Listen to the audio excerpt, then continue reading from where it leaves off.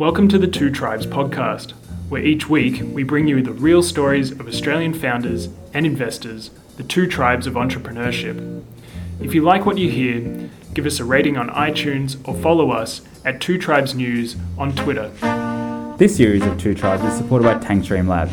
Tankstream Labs is more than just a workspace for Australian founders, it's a place to work on your passion. TSL, like Two Tribes, brings real founders and investors together. On to today's podcast. So today I have Millie and Alice from Motherhood App. Welcome to Two Tribes. Thank you. In your own words, can you tell us what Motherhood App is? Yes, so Motherhood App is a free mobile app that connects mothers with other mothers and carers in the neighbourhood for flexible childminding. Our vision is to allow all mums to live their dreams. So if a mum wants to be at home with their kids, they can now earn money while they do that. If a mum wants to start a business, she can have flexible support in the neighbourhood. If she wants to work full time, she can have trustworthy support in the neighbourhood as well. So really trying to give parents, especially mums, another option to enable them to do what it is they love and be the best mum they can be. Okay, so it's about childcare, at least initially anyway. Mm-hmm. So obviously childcare is quite a tough problem for a lot of Australians to solve. So what's unique about what you're doing?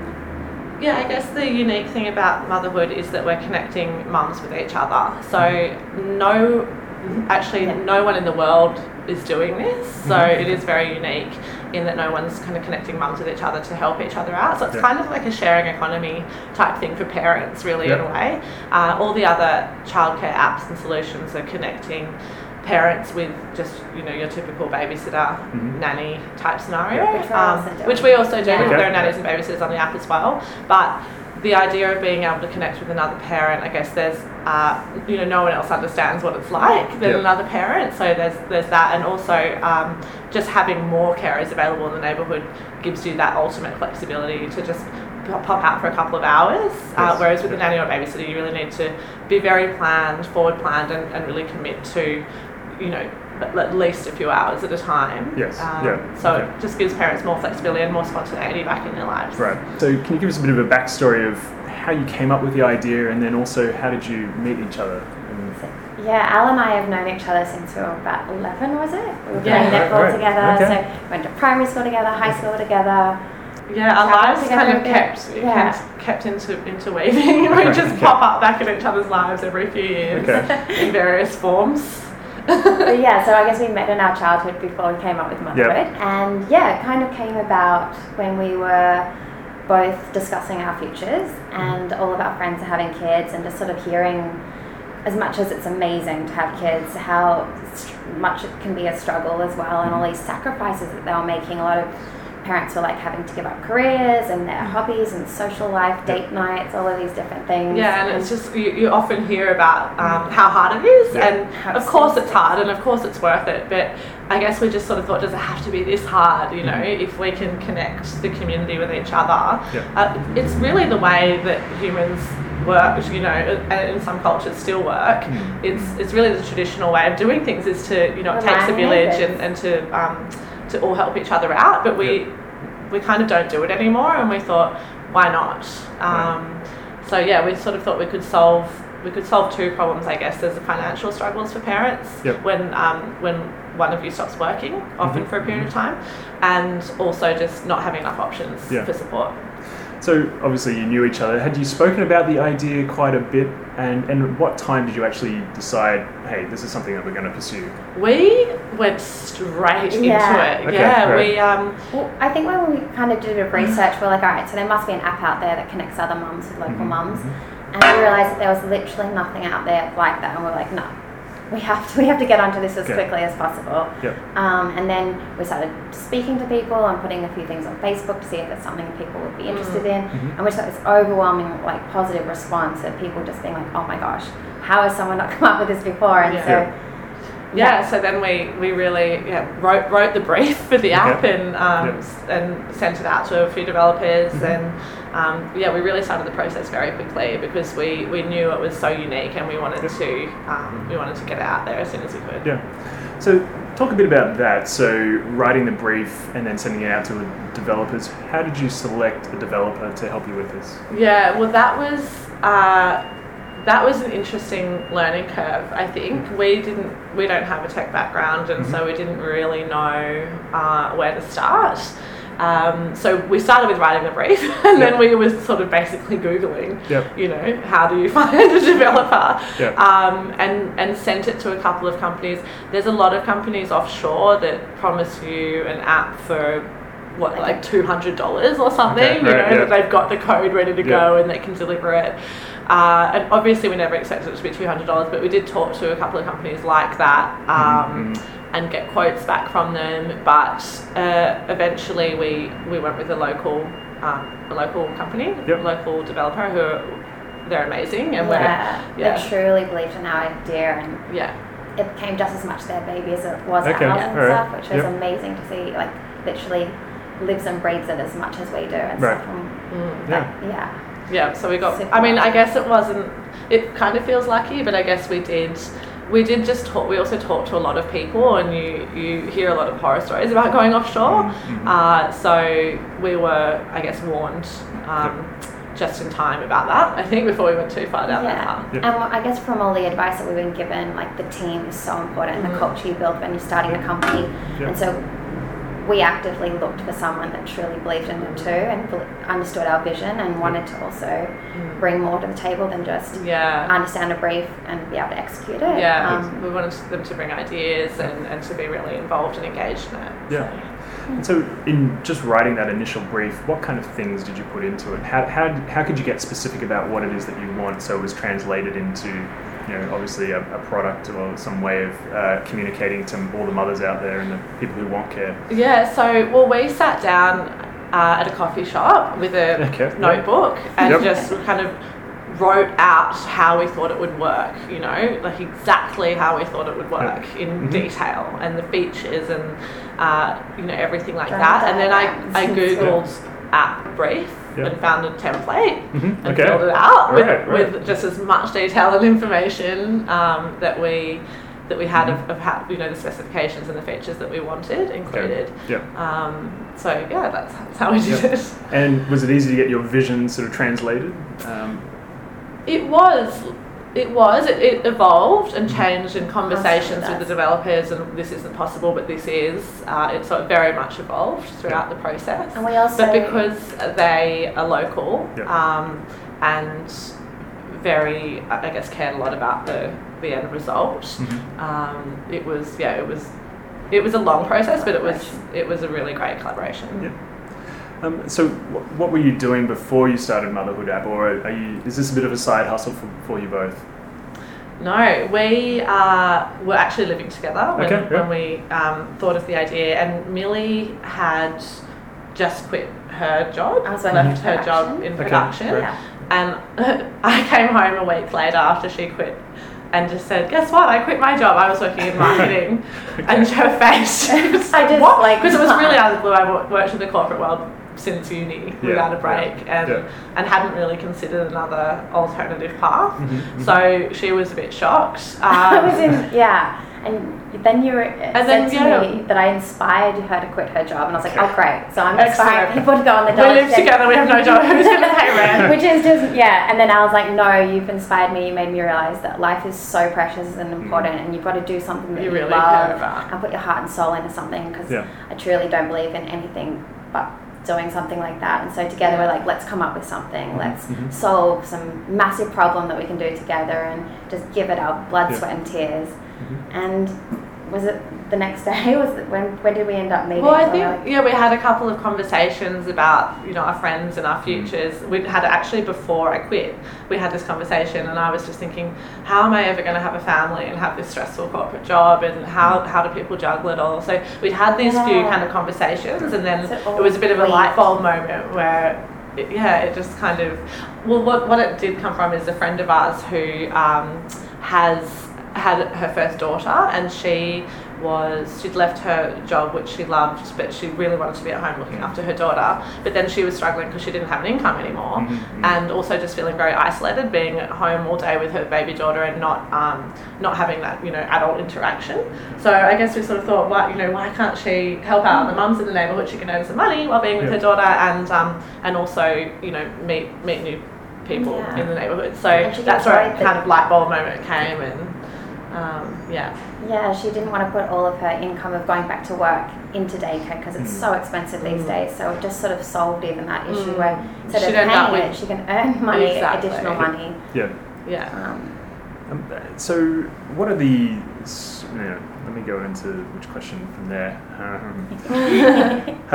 So how are you using technology to help connect both carers and mothers together? Yeah, well, what's great about technology, I guess, is you can, because this is an old idea, like we said, it's something that makes a lot of sense and that a lot of cultures still do, but in our, I guess, Western modern society, it's not done anymore. So with technology, you can have this platform that enables this level of trust and communication between two parties that hadn't previously known each other. So we have ratings and reviews. We have Facebook Connect, so you can see if you have mutual Facebook friends in common. So features like that, I guess, are really helpful at the start in terms of building that community.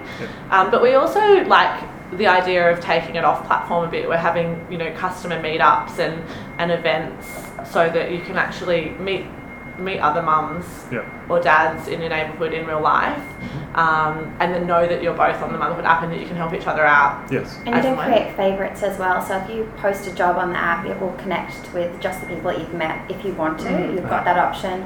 And also just the local people in your area. So it's all about your geo, location, and connecting it that way.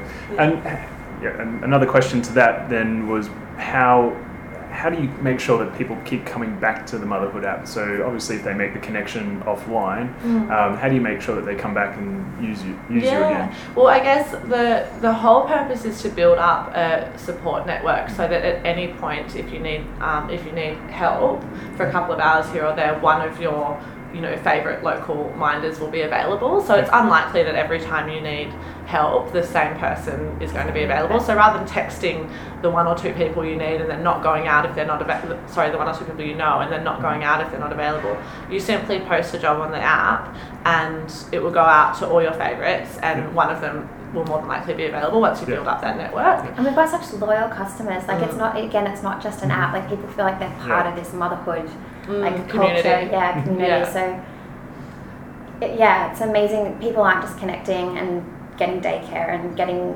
help with their kids and stuff. People we've got stories where mums have met these other nannies and they've actually gone into business together, and so they're really forming this thing. And they could easily just ask each other for help, but we've been able to see that they continually use the app. So really, I guess, like-minded, supportive community. And for minders, they want to build up their profile on the app, their ratings and reviews, and number of jobs, etc., so that they will then get more jobs from other families. So parents find it really easy as well. Instead of having to go to the ATM and paying cash, you can just literally simply pay. So it makes it all really easy and seamless. So how are you going about growing the presence on the app? So obviously a marketplace of sorts, so you've got people who need care and you've got people who can give care. How are you approaching that? Are you going around to mothers groups? Are you tapping into your friends? It's really growing organically by word of mouth, but we absolutely are doing things like that. We initially thought that the challenge would be kind of educating and explaining to mums that they can now earn money while being with their kids, and that would be the hurdle or the challenge in terms of our communications of how to get mums on board with that. But we were absolutely overwhelmed with how many mums signed up straight away to do this. So it's more the other side of we're really, I guess, mainly marketing to the mums who need the support now because we've got so many great minders. But all of those things, I guess, mothers groups, Facebook ads. Because people are having such great experiences, it's amazing how mums just talk in parks and stuff and get the word out there. We've seen trails of emails of mums going, oh my gosh, this is this new app, it's amazing, it's helped me in so many different ways, and it just... Yeah, I had a friend who received an email from 3 different friends about it after we launched in Bondi, and she was like, I didn't even send it, I'm your friend, and I got it from 3 people. So it's really cool. Okay, and are you planning to expand further than New South Wales? So obviously Bondi is a bit of a focus, but Bondi was our soft launch area, but we're definitely planning to expand. Okay. How are you overcoming some of the barriers to the perception of someone else looking after your child? I think the ratings and reviews is probably the main aspect of that, which really helps, and also the Facebook Connect. So if you see that you have 2 mutual friends in common, they have 5-star ratings and reviews, that automatically, I guess, gives you some level of trust. You can also message and contact them directly through the app before you book them. You can have a phone call. We've also got features where you can share jobs and minders with other mums, so you can kind of recommend. So if you've got a friend recommending someone that they've hired, then that obviously gives you. So it's kind of really what happens in the real world anyway, but it's all in platform. And are you using a way to test that with customers and understand what's working and what's not, or what hasn't worked? Yeah, I guess it's really just constantly talking to our customers and getting feedback and ideas, and it's kind of. Yeah, I guess we talk about ideas before we implement them, but it's hard to know exactly what's going to work in the real world just from a handful of kind of our key customers. So you do, we kind of think about things for a while sometimes before we decide which way to go. But we've only got one developer as well, so we're a little bit restricted in terms of how quickly we can do these things. So we really need to choose carefully what changes we make. And how are you funded? Was it easier to raise money? So we're bootstrapping still. We've just kicked off our seed round, so we have bootstrapped for quite a long time, which is what we always planned to do because we really wanted to prove the concept and build traction before we took an investment. So now we are kicking off our seed round and excited to not be so broke in terms of our business budget, because we've got a lot of really exciting ideas that we want to implement. We just need a little bit of money to do that. So. And how are you approaching that? So how are you approaching investors? Who are you going out to? Yeah, it's an interesting one for us because this is our first startup, and we're not a finance background either. So we've really been talking to a lot of friends and I guess mentors about how to go about the process, but there's so many different opinions and so many different ways, and no one knows the right way. So it's really, I think, just about making some decisions and following, trusting your gut and just making some decisions and moving forward, because you could and about it forever. But we just, I guess, got some help from friends, and we've done our investor deck. Got help from some great mentors in the startup space in Australia, we're just about to send the deck out to kind of our networks and our friends' networks and the like.